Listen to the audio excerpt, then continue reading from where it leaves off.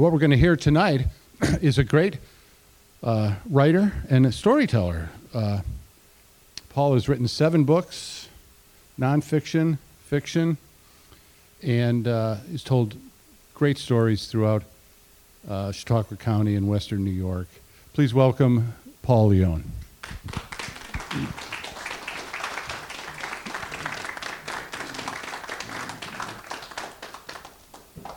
Hi, Paul. How you doing? I'm doing well. Thank Good to see you. Dennis. Good to see you. Good to be here.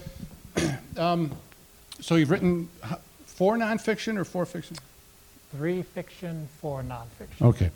And one of your, well, I don't know if it's fiction or nonfiction. You had a really cool book a few years ago, Ghosts of Chautauqua? Chautauqua Ghosts. Chautauqua Ghosts, Yep. That's right. And a lot of people think that this theater is haunted. They do. And what you find, if you read Paul's book, before this was the Reg, or before it was the Palace, the same spot held the Allen Opera House. Tell us a little bit about that. Mr. Allen opened the Opera House in sort of second half of the 19th century. It was very successful. And in the 1870s, I believe it is, if I remember right, there was a Shakespearean group from England that came to do a single night at the Allen Opera House. They did Macbeth, but in my Chautauqua Ghosts book, I sort of changed it to Hamlet. The reason being the plot of the story.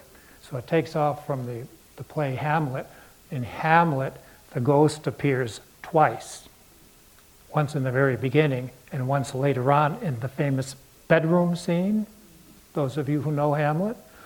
So for the plot of this story, what I needed to do was to have somebody die, one of the players die in the time that between the 2 ghosts' appearance.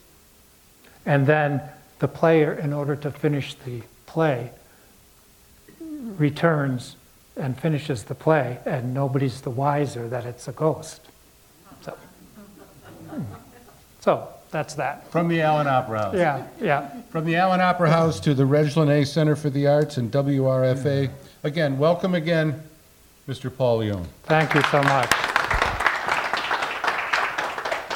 You know, I apologize for being here, right when you're all here. I thought we were doing this at 7 o'clock. I have the feeling that Edgar was the same way, a little absent-minded like that. The skies, they were ashen and sober.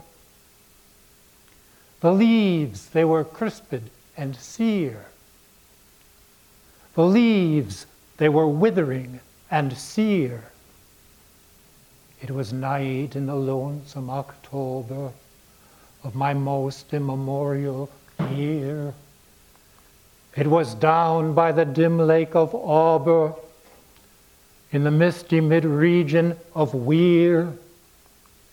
It was hard by the dank tarn of Auber, in the ghoul-haunted woodland of Weir.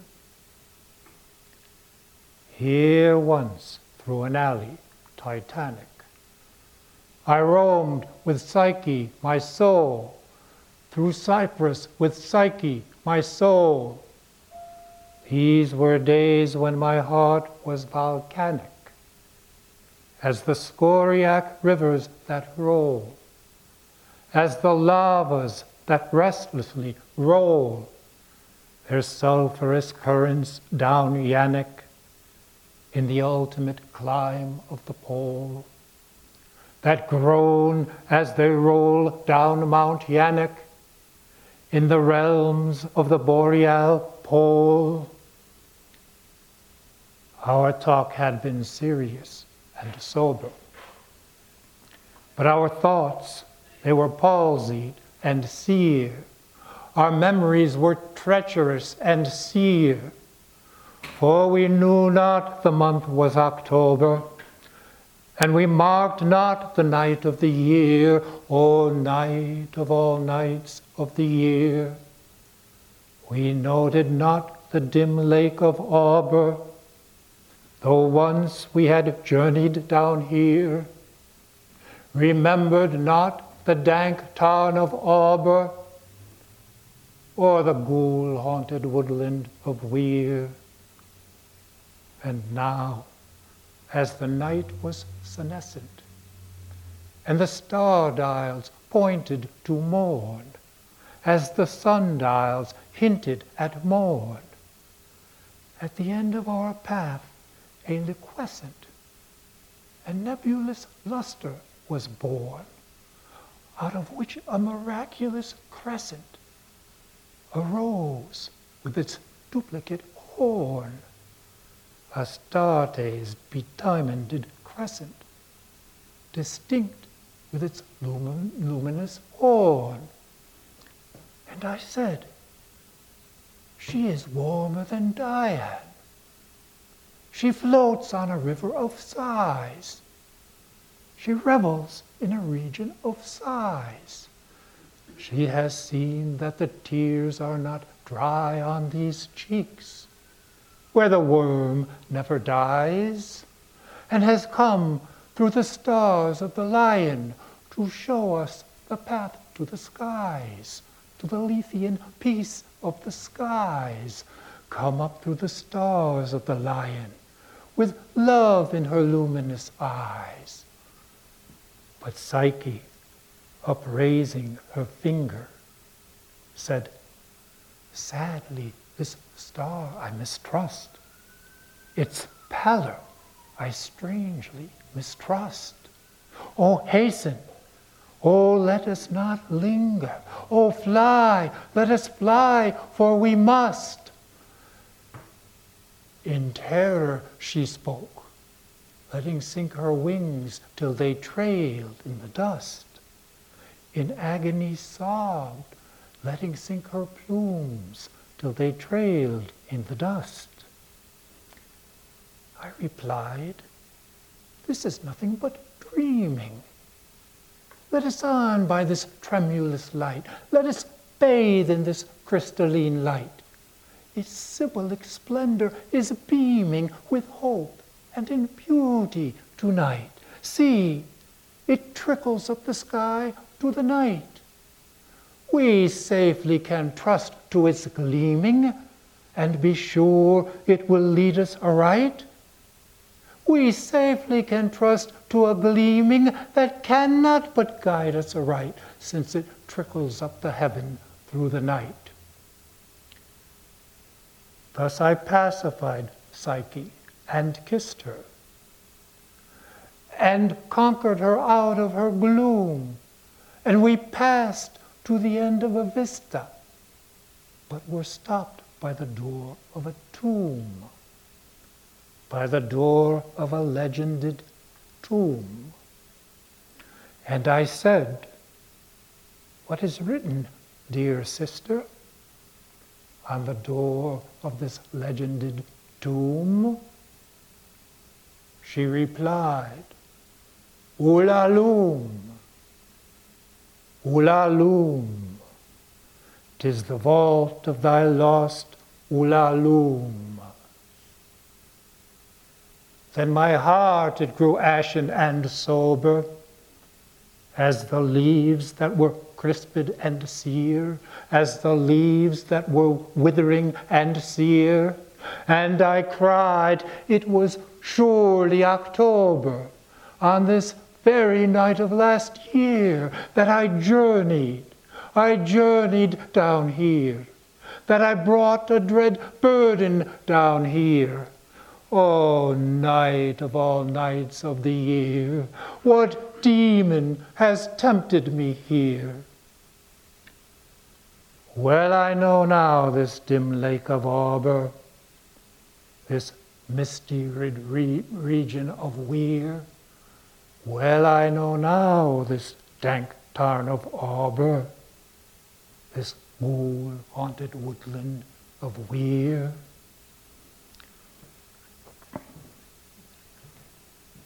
That's Ulalum, written in 1947, the year that Edgar Poe's wife died at the age of 25 from tuberculosis.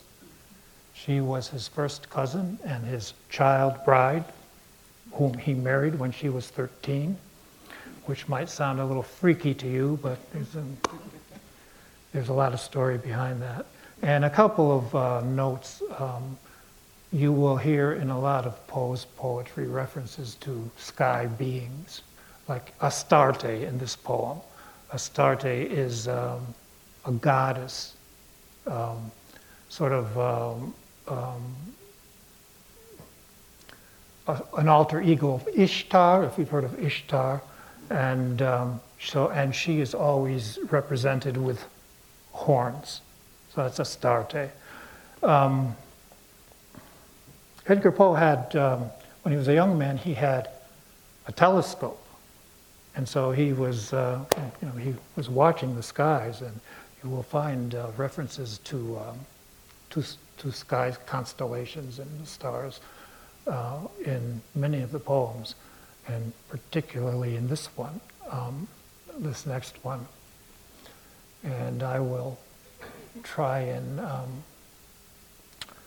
give some context to the constellations afterwards. This poem is called Israfel, and Israfel in the Quran is the heavenly being with the most beautiful voice. In heaven a being doth dwell, whose heartstrings are a lute.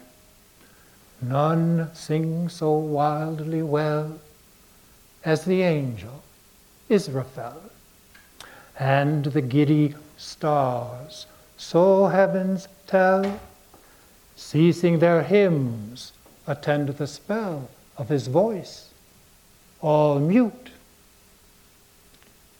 Tottering above in her highest noon, the enamored moon blushes with love, while to listen, the red levin, with the happy Pleiades even, which were 7, pauses in heaven. And they say, the starry sky and the other listening things, that Israfeli's fire is owing to that lyre by which he sits and sings, the trembling living wire of those unusual strings. But the skies the angels trod, where deep thoughts are a duty, where love's a grown-up God, where the houri glances are imbued with all the beauty which we worship in a star. Therefore thou art not wrong, Israfeli, who despisest an unimpassioned song. To thee the laurels belong, best bard because the wisest, merrily live and long. The ecstasies above with thy burning measures suit thy grief, thy joy, thy hate, thy love, with the fervor of thy lute. Well may the stars be mute. Yes, heaven is thine, but this is a world of sweets and sorrows. Our flowers are merely flowers, and the shadow of thy perfect bliss is the sunshine of ours. If I could dwell where Israfel hath dwelt, and he where I, he might not sing so wildly well a mortal melody, while a bolder note than this might swell from my lyre beneath the sky. It's Israel.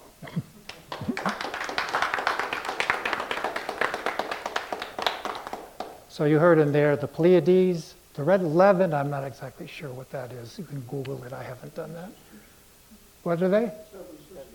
The red 11? Yeah. Anybody know what the red 11 is? No. Google it.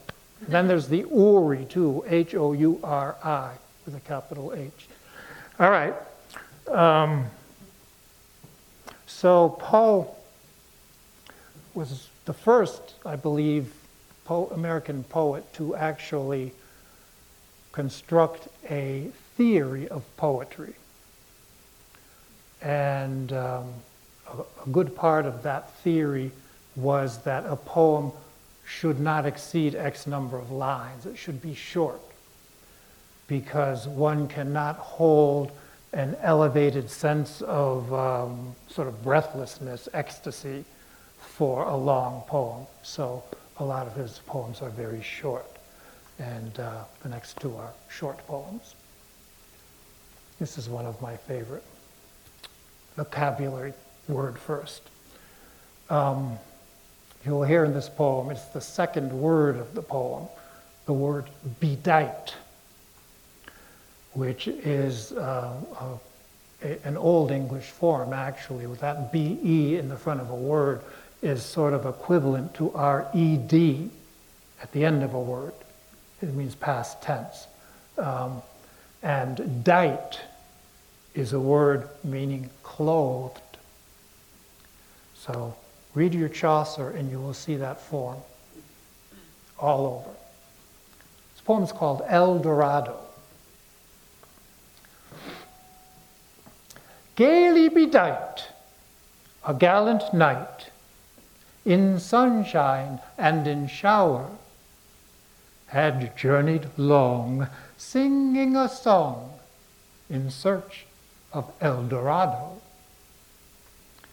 But he grew old, this knight so bold, and o'er his heart a shadow fell, as he found no spot of ground that looked like El Dorado. And as his strength left him at length, he met a pilgrim shadow. "Shadow," said he, "where can it be, this land of El Dorado?" "Over the mountains of the moon, down the valley of the shadow. Ride, boldly ride," the shade replied, "if you seek for El Dorado."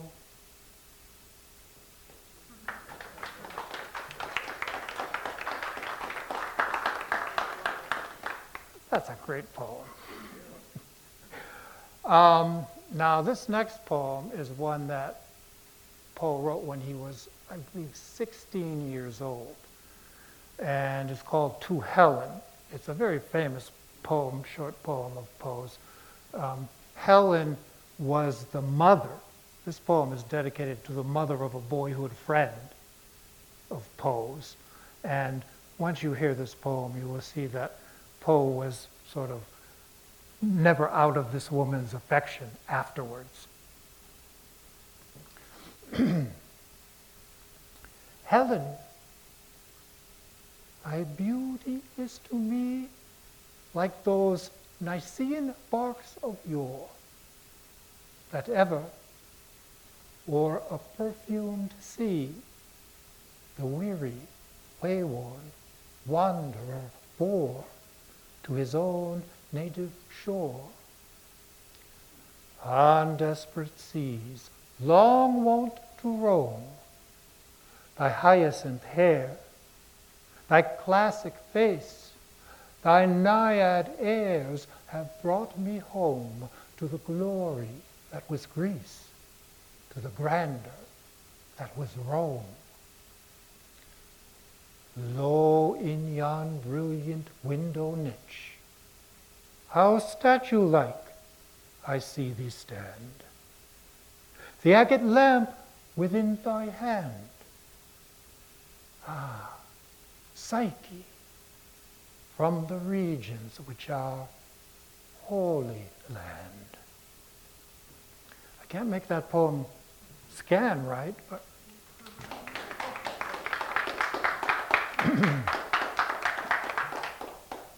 all right.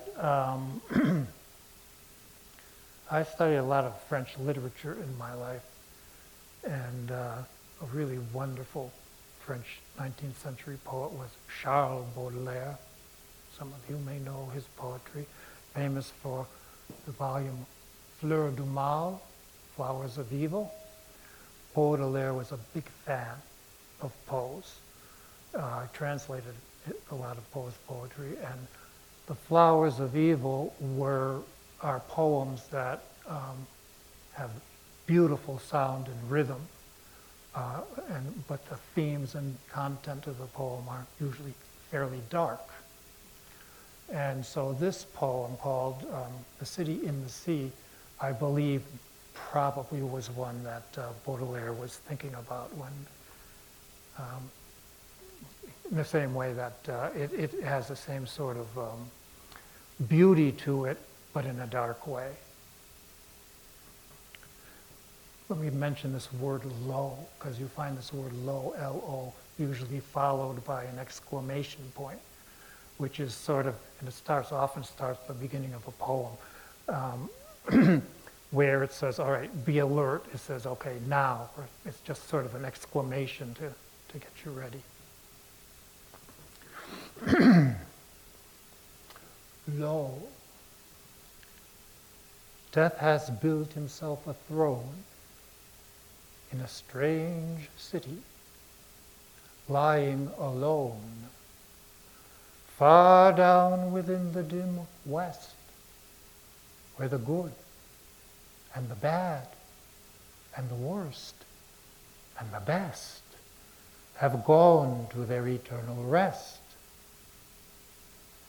There, no rays from the holy heavens come down on the long night time of that town, but light from out the lurid sea streams up the turrets silently, gleams up the pinnacles far and free, up domes, up spires, up kingly halls, up fanes, up Babylon-like walls, up shadowy, long-forgotten bowers of sculptured ivy and stone flowers, up many and many a flowery shrine whose wreathed friezes intertwine the viol, the violet, and the vine.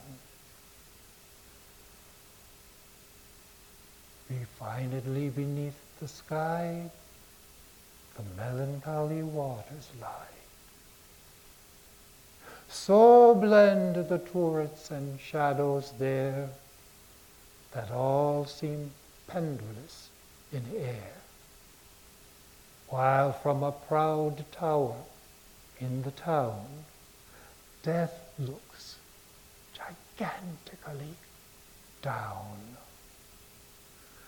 There open fanes and gaping graves yawn level with the luminous waves, but not the riches there that lie in each idol's diamond eye, not the gaily jeweled dead tempt the waters from their bed, for no ripples curl, alas, along that wilderness of glass, no swellings tell that waves might be upon some far-off, happier sea, no heavings hint that waves have been on seas less hideously serene.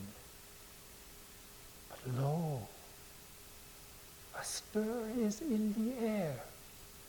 The wave, there is a movement there, as if the towers had thrust aside in slightly sinking a dull tide, as if their tops had briefly given a void within the filmy heaven.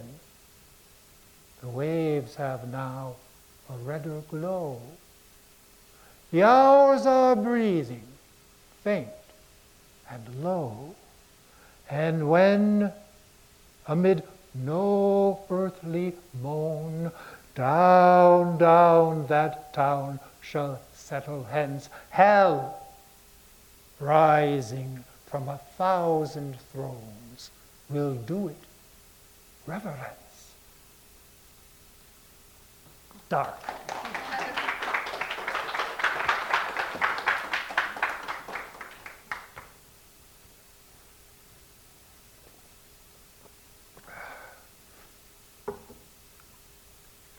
Okay, one of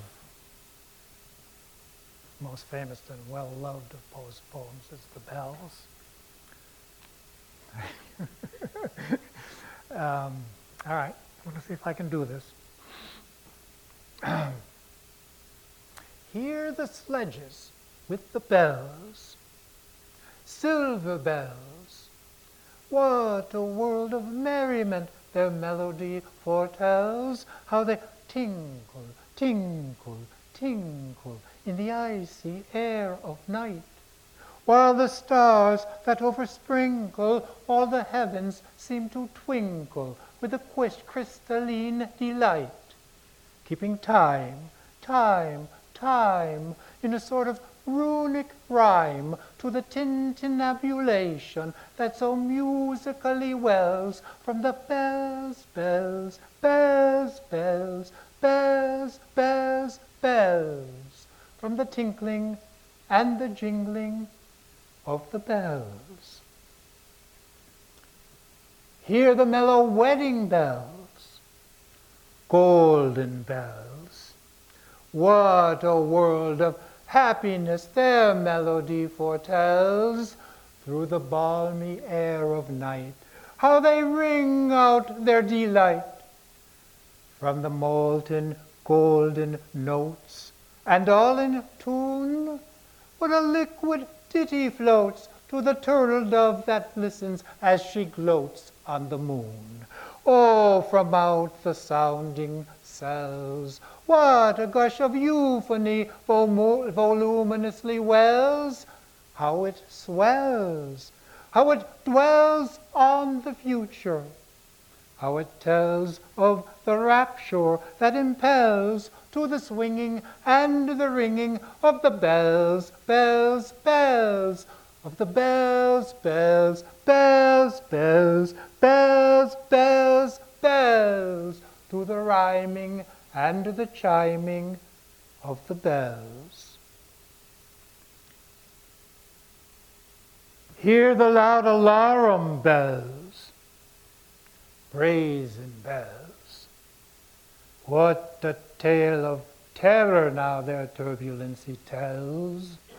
In the startled ear of night, how they scream out their affright. Too much horrified to speak, they can only shriek, shriek, out of tune, in a clamorous appealing to the mercy of the fire, in a mad expostulation to the deaf and frantic fire, leaping higher, higher, higher, with a desperate desire and a resolute endeavor, now, now to sit or never by the side of the pale-faced moon. Oh, the bells, bells, bells, what a tale their terror tells of despair, how they clang and clash and roar. What a horror they outpour on the bosom of the palpitating air. Yet the ear, it fully knows by the twanging and the clanging how the danger ebbs and flows. yet the ear distinctly tells by the twanging and the wrangling how the danger sinks and swells, by the sinking or the swelling in the anger of the bells, of the bells, of the bells, bells, bells, bells, bells, bells, bells, in the clamor and the clangor of the bells. Hear the tolling of the bells, iron bells. What a world of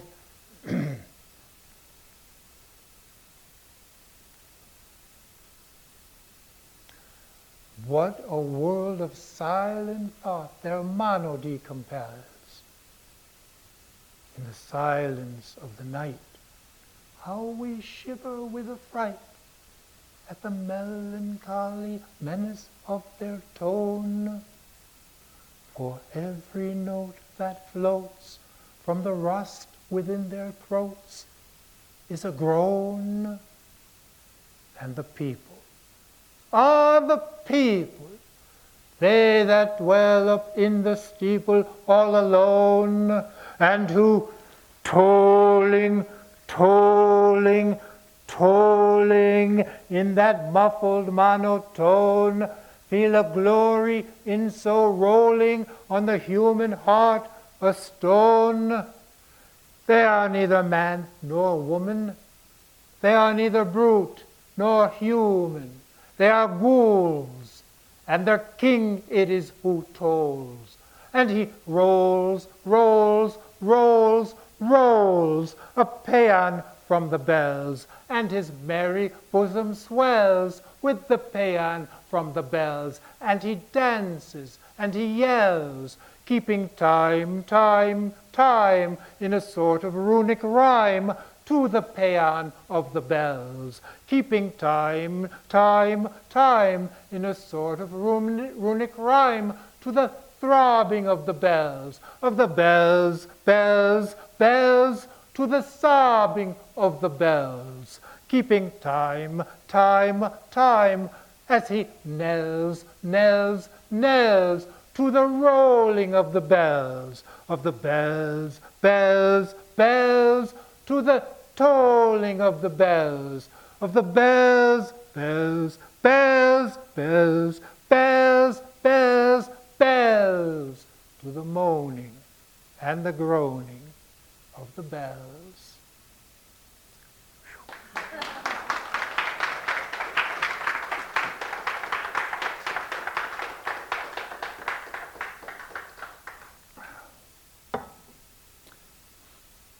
This next poem, called Annabel Lee, is one that more than one young lady have said to me is their favorite poem in all the world.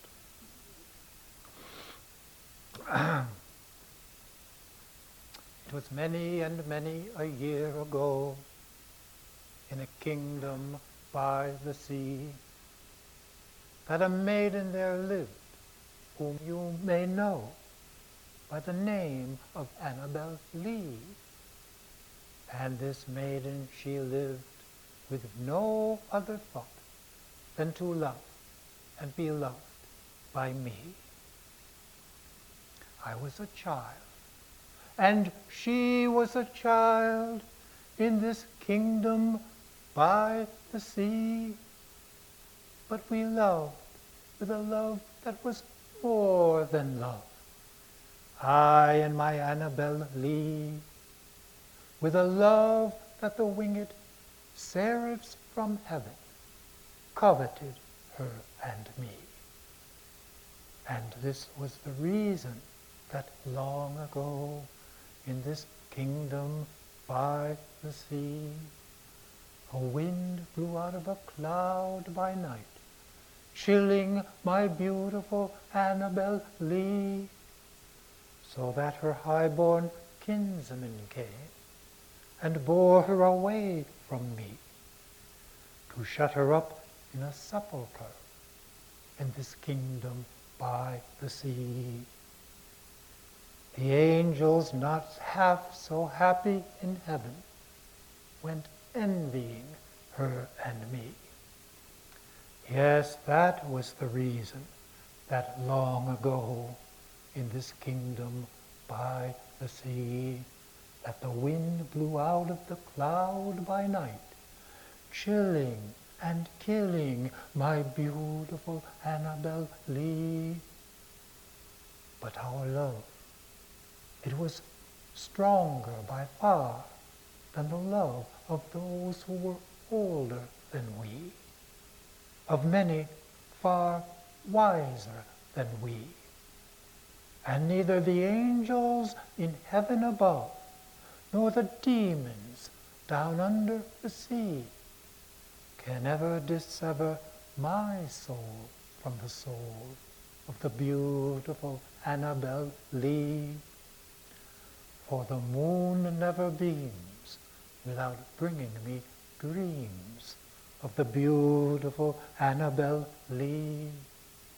And the stars never rise, but I see the bright eyes of my beautiful Annabel Lee.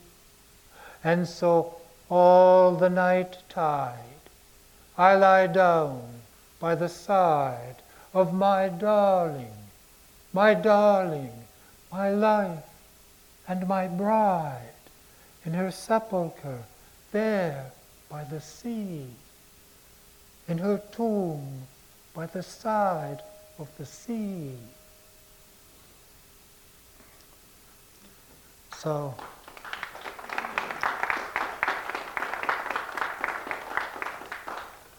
you don't have to clap after each of the poems. So Edgar is regularly stumbling around in the dark at the tomb of his dead beloved, both in the poems and in the prose stories as well. All right, let me do one with a bit of a different sense to it, atmosphere to it. I think that I have the feeling that this poem was maybe influenced by Shakespeare. This poem is called The Conqueror Worm, and it's pretty grotesque. But Shakespeare, in many places, is remarking on the worm that eats the flesh of the king. So the king shouldn't be so high and mighty.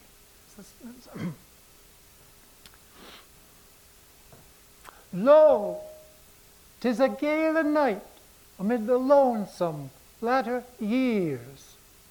An angel throng, bewinged, bedight in veils and drowned in tears, sit in a theater to see a play of hopes and fears, while the orchestra breathes fitfully the music of the spheres.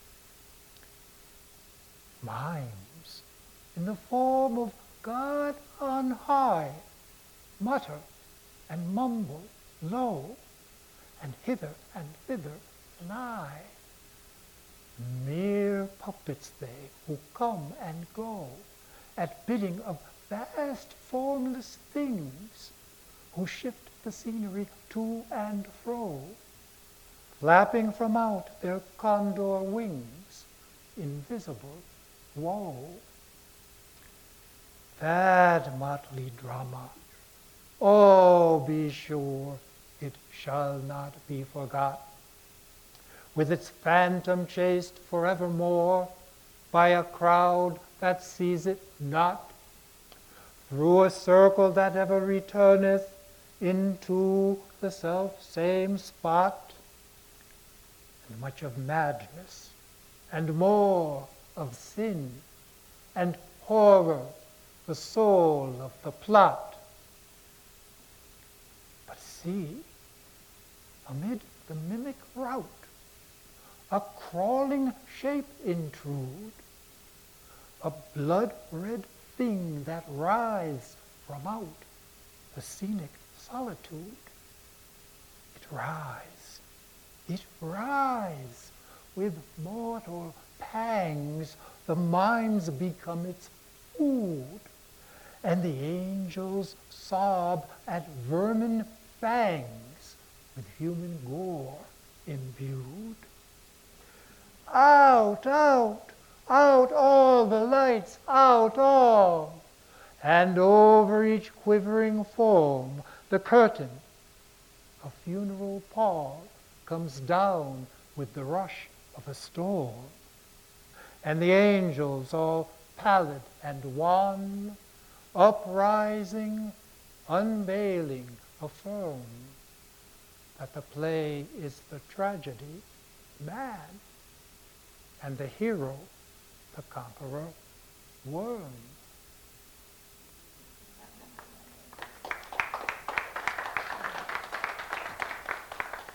All right, I'm seeing by the clock back there that it's almost 10 minutes to 7.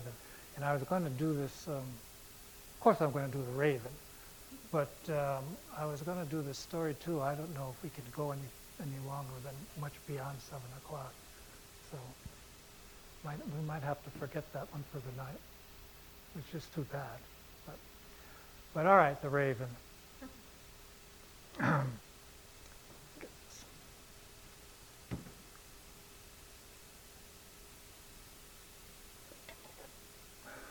I told Dennis it would be more than an hour, but I didn't know he was going to do that introduction thing here.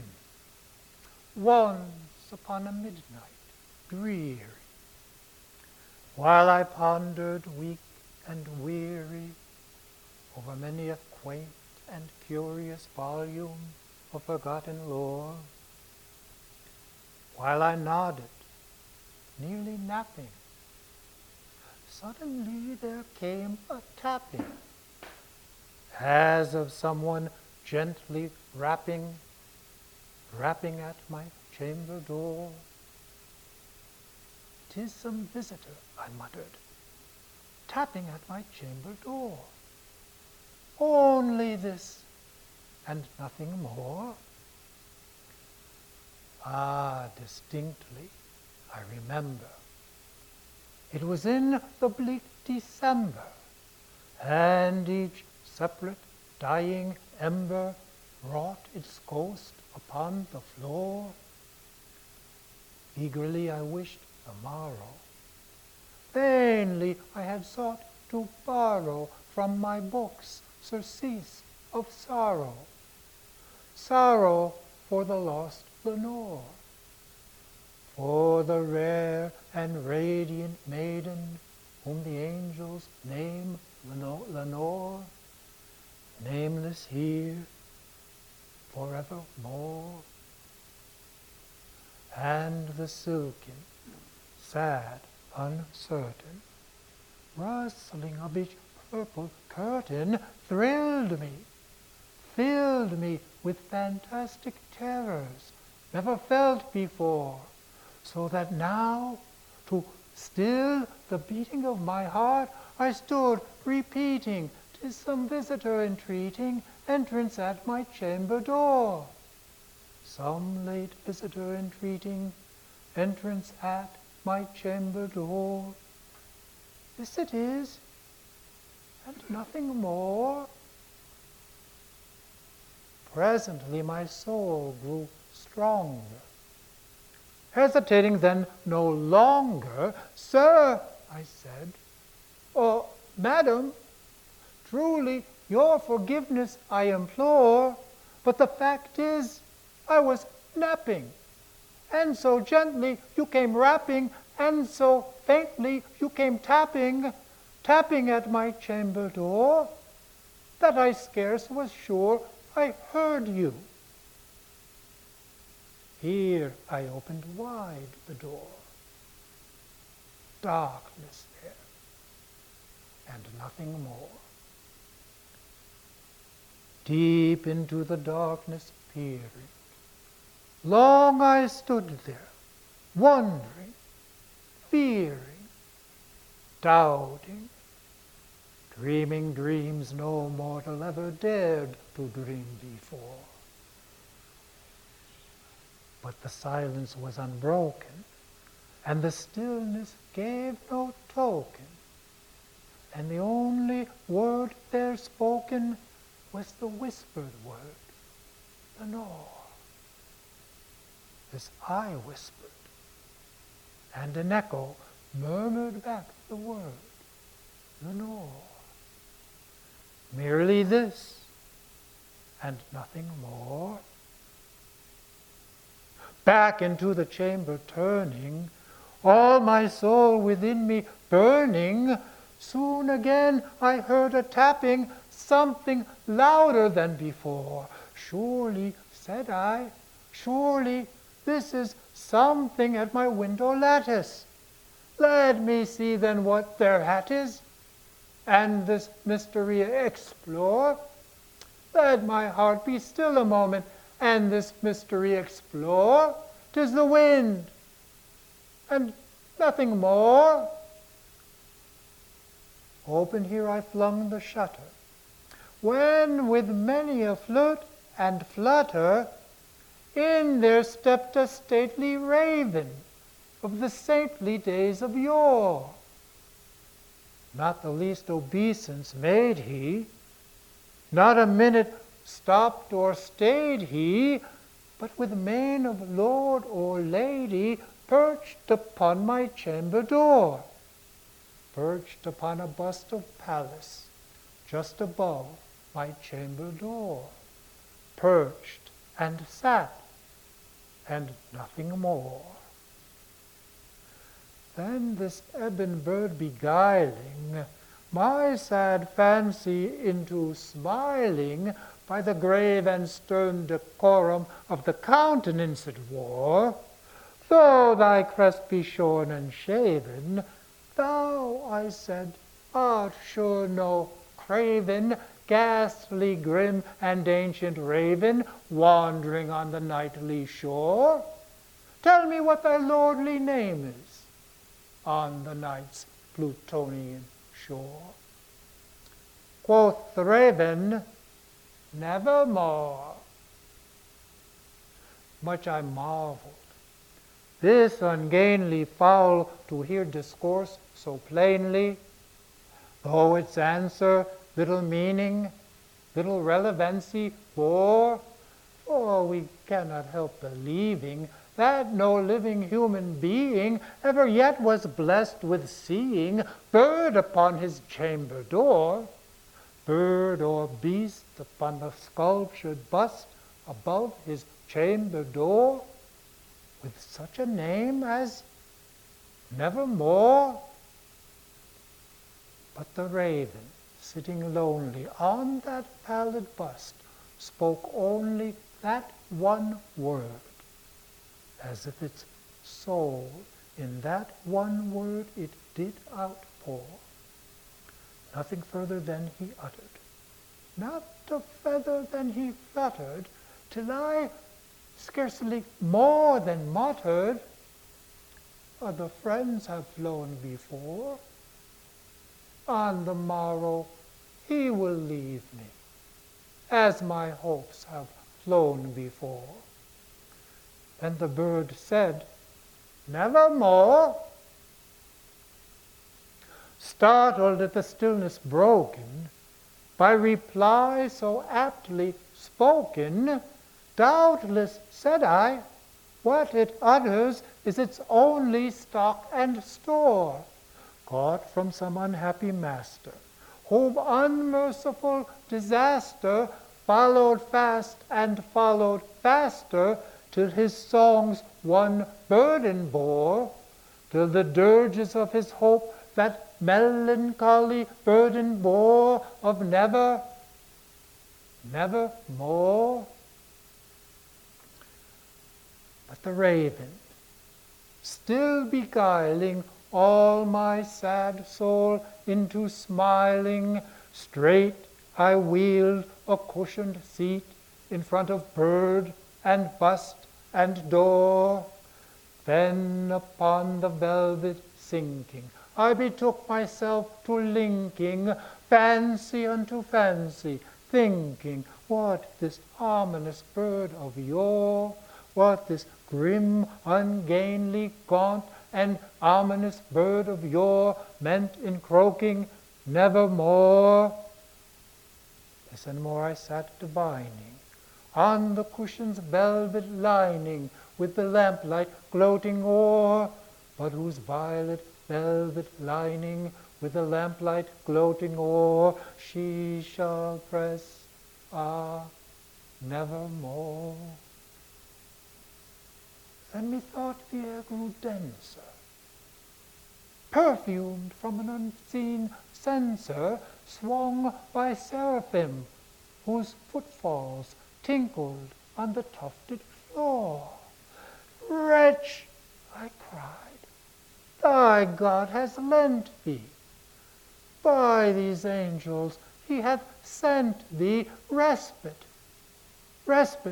and nepenthe from thy memories of Lenore. Quaff, oh quaff this kind nepenthe, and forget thy lost Lenore. Quoth the raven, nevermore. Prophet, cried I, thing of evil, prophet still, if bird or devil, whether tempter sent or tempest tossed thee here ashore, desolate yet all unfounded, on this desert land enchanted, on this soul by horror haunted, tell me, truly, I implore, is there balm in Gilead? Tell me, I implore. Quoth the raven, nevermore. Prophet, cried I, thing of evil, prophet still, if bird or devil, by that heaven that bends above us, by that God we both adore, tell this soul with sorrow laden, if within the distant Aidenn it shall clasp a sainted maiden, whom the angels name Lenore. Clasp a rare and radiant maiden, whom the angels name Lenore. Quoth the raven, nevermore. Be that word our sign of parting. Bird or fiend, I shrieked, upstarting, get thee out into the tempest and the night's Plutonian shore. Leave no black plume as a token of that lie thy soul has spoken. Leave my loneliness unbroken. Quit thy form above my door. Quoth the raven, nevermore. And the raven, never flitting, still is sitting on the pallid bust of Pallas, just above my chamber door. And his eyes have all the seeming of a demon's that is dreaming, and the lamplight o'er him streaming floats his shadow on the floor, and my soul from out that shadow shall be lifted nevermore.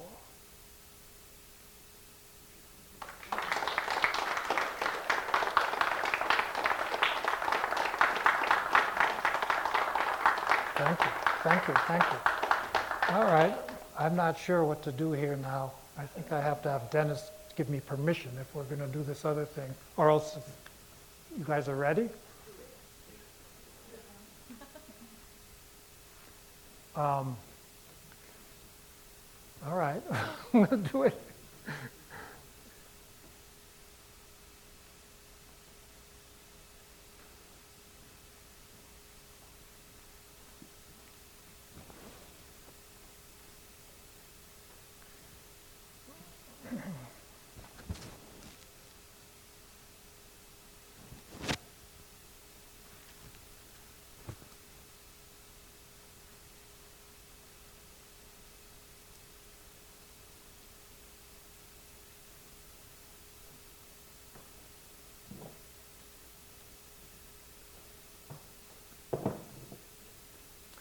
So, you need to put yourself into the mind of an early 19th century institution for the criminally insane.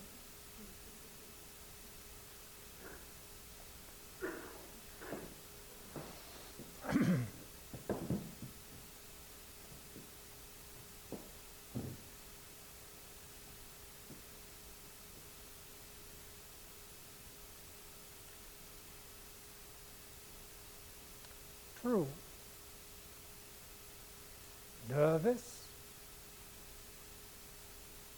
very, very dreadfully nervous. I had been and am. Why will you say that I am mad? The disease had sharpened my senses, not destroyed them, not dulled them. Above all, the sense of hearing was acute. I heard all things in the heavens and in the earth. I heard many things in hell. How then am I mad? Hearken and observe how carefully, how calmly I can tell you the whole story. It is impossible to say how the idea first entered my brain, but once conceived, it haunted me day and night. Object there was none. Passion there was none. I loved the old man. He had never wronged me. He had never given me insult. For his gold I had no desire. I think it was his eye. Yes, it was this. One of his eyes resembled that of a vulture.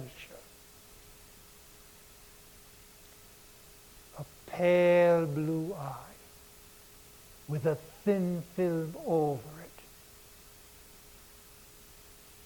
Whenever it fell upon me, my blood ran cold. And so, by degrees, very gradually, I made up my mind to take the life of the old man and thus rid myself of the eye forever. Now this is the point. You fancy me mad. A madman knows nothing. But you should have seen me. You should have seen how I proceeded. With what caution, with what foresight, with what dissimulation I went to work. I was never kinder to the old man than during the whole week before I killed him. And every night,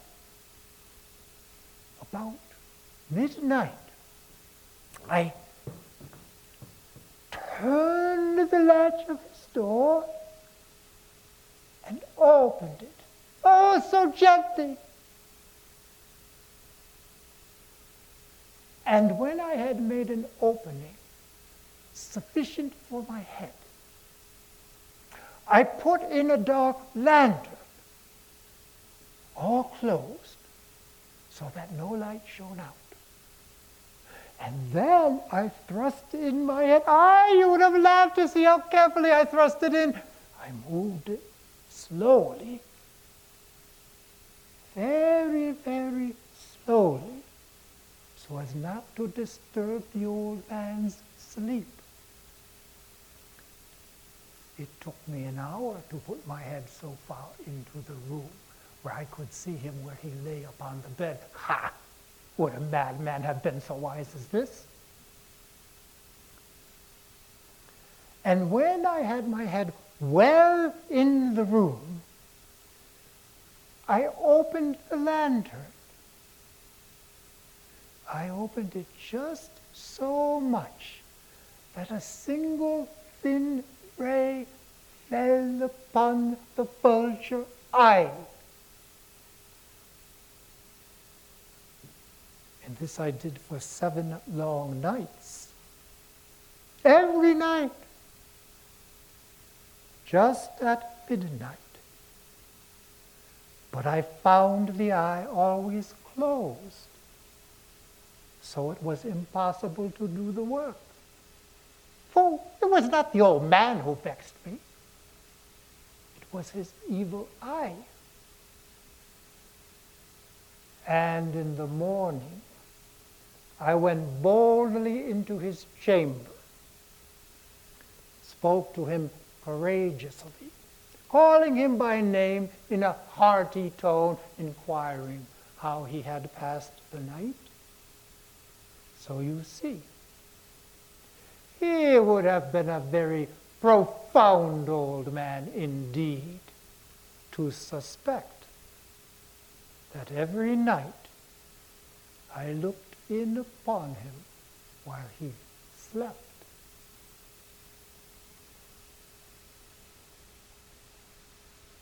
Upon the 8th night, I was more than usually cautious in opening the door.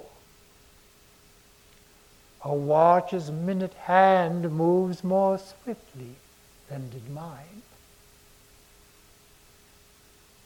Never before that night had I felt the extent of my own power, my own sagacity. To think that there I was, opening the door, little by little, and he not even to dream of my secret deeds or thoughts. It fairly made me chuckle. And perhaps he heard, for he turned suddenly on the bed as if startled. Now you may think that I drew back, but no. The room was as dark as pitch with a thick blackness. And so I knew he could not see the opening of the door. And I kept pushing it on, steadily, steadily. I had my head in and was about to open the lantern when my thumb slipped on the tin fastening. The old man sprang up in bed, crying out, "Who's there?" I kept quite still and said nothing. For a whole hour I did not move a muscle. And in the meantime, I did not hear him lie down. He was still sitting up in the bed, listening, hearkening, much as I have done night after night, to the death watches in the wall.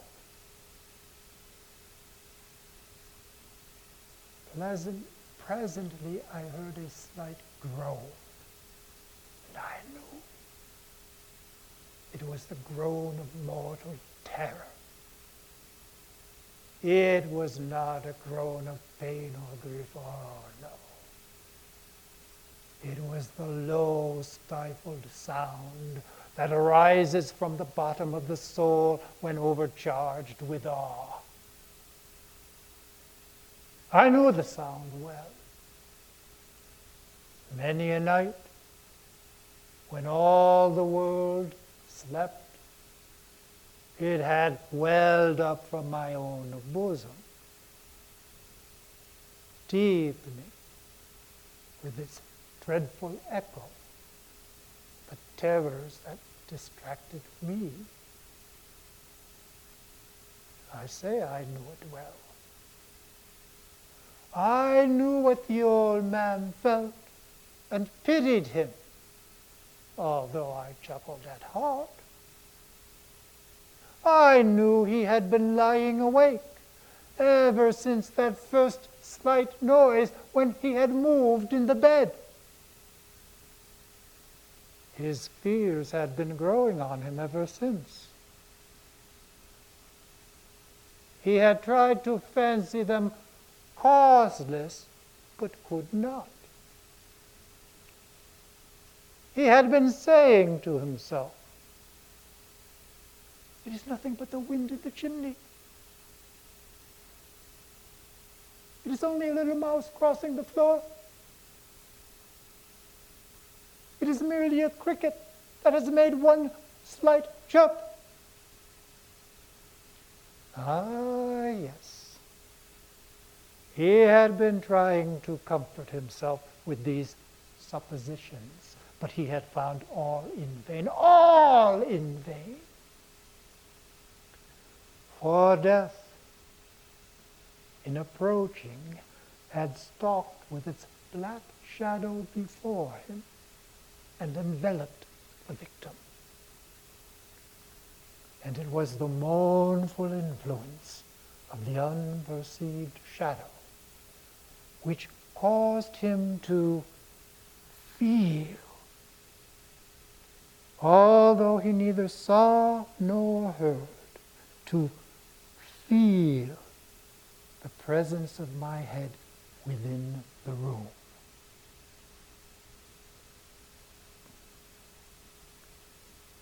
When I had waited a long time, very patiently, without hearing him lie down, I resolved to open a little, a very, very little crevice in the lantern. And so I opened it. You cannot imagine how cautiously.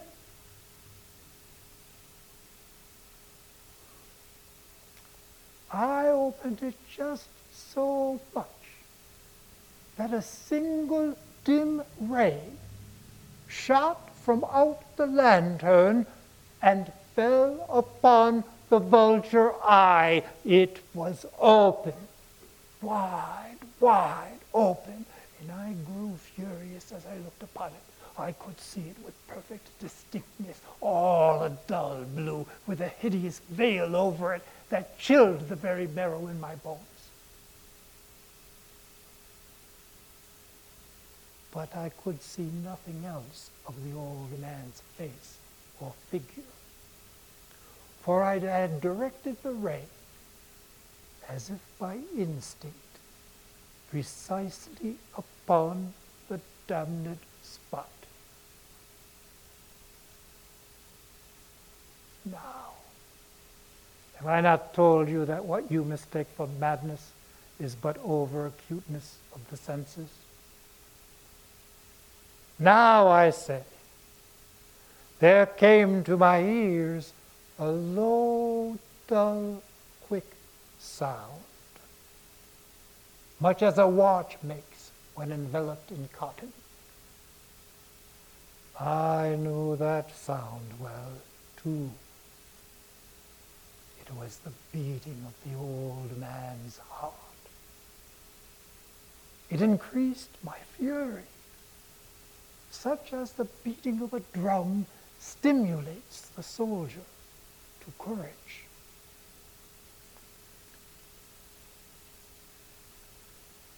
But even yet I refrained and stood still. I scarcely breathed. I held the lantern motionless. I tried how steadily I could maintain the ray upon the eye.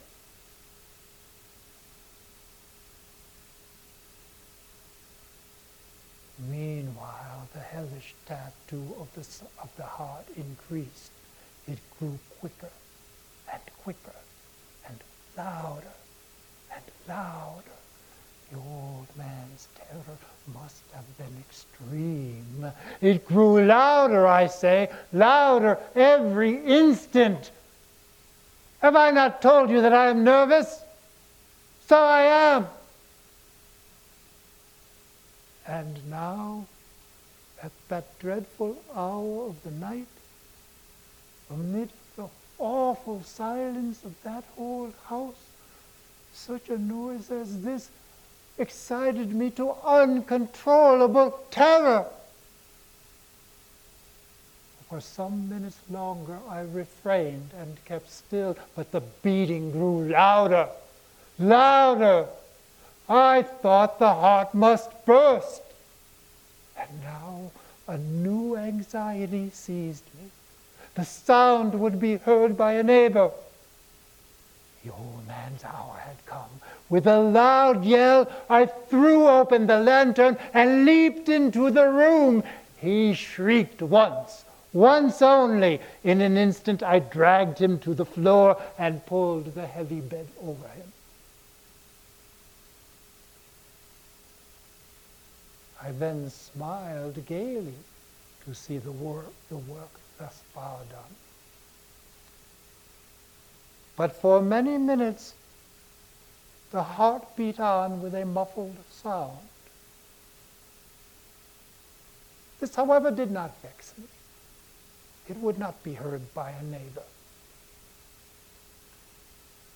At length it ceased. The old man was dead. I removed the bed and examined the corpse. Yes, he was stone dead. I placed my hand upon the heart and left it there many minutes. There was no pulsation.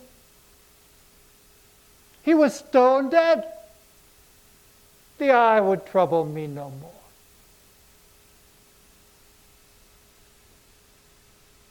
If you still think I'm mad, you will think so no longer when I describe the wise precautions I took for the concealment of the body.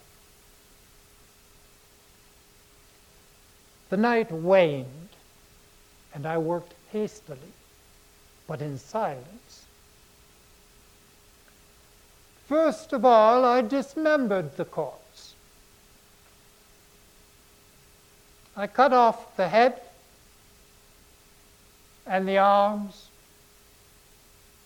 and the legs. I then removed 3 planks from the flooring and deposited all between the scantlings.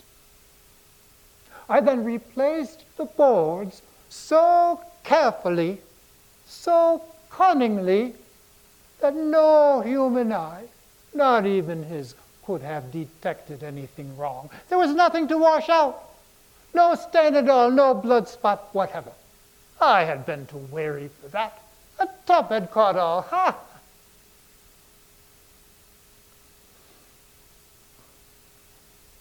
When I had made an end to these labors, it was 4 o'clock, still dark as midnight. As the bell sounded the hour, there came a knocking at the street door.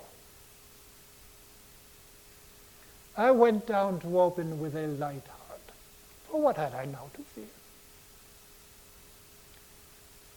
There entered 3 gentlemen who introduced themselves with perfect suavity as officers of the police. A shriek had been heard by a neighbor during the night. Suspicion of foul play had been aroused. Information had been lodged at the police office, and these men had been deputed to search the premises. I smiled. I bade the gentlemen welcome. The shriek, I said, was my own in a dream. The old man I mentioned was absent in the country. I took my visitors all over the house. I bade them search. search well. At length I led them into his chamber. I showed them his treasures, secure, undisturbed. In the enthusiasm of my confidence, I brought chairs into the room and desired them here to rest from their fatigues, while I myself, in the wild audacity of my perfect triumph, set my own chair precisely upon the spot beneath which reposed the corpse. The gentlemen were satisfied. My manner had convinced them. I was singularly at ease. They sat, and while I answered cheerily, they chatted familiar things. But ere long I felt myself getting pale.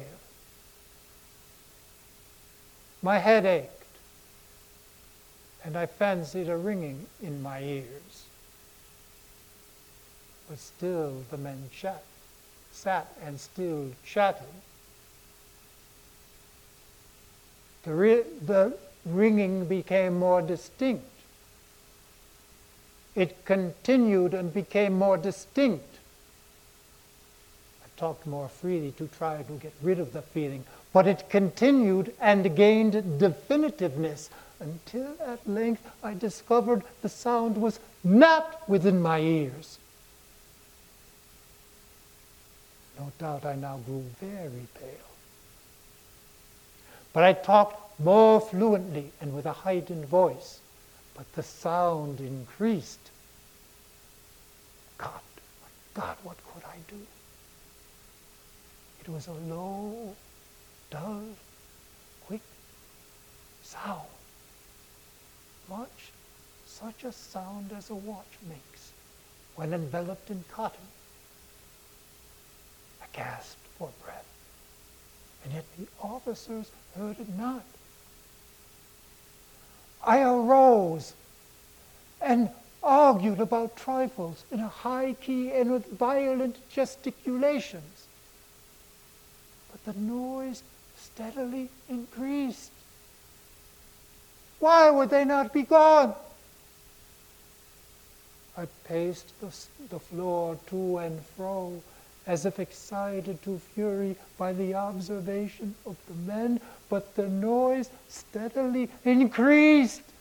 Oh God, what could I do? I foamed, I raved, I swore. I swung the chair upon which I had been sitting and grated it across the floor. But the noise arose above all and steadily increased. It grew louder, louder, louder, and still the men smiled and chatted pleasantly. Was it possible they heard it not? Almighty God, no. They heard, they suspected, they knew. They were making a mockery of my horror. This I thought, and this I think. But anything was better than this agony. Anything was more tolerable than this derision. I could take their hypocrisy no longer. Villains, I shrieked, dissemble no more. I admit the deed, tear up the planks. Here, here. It is the beating of his villainous heart. That's it.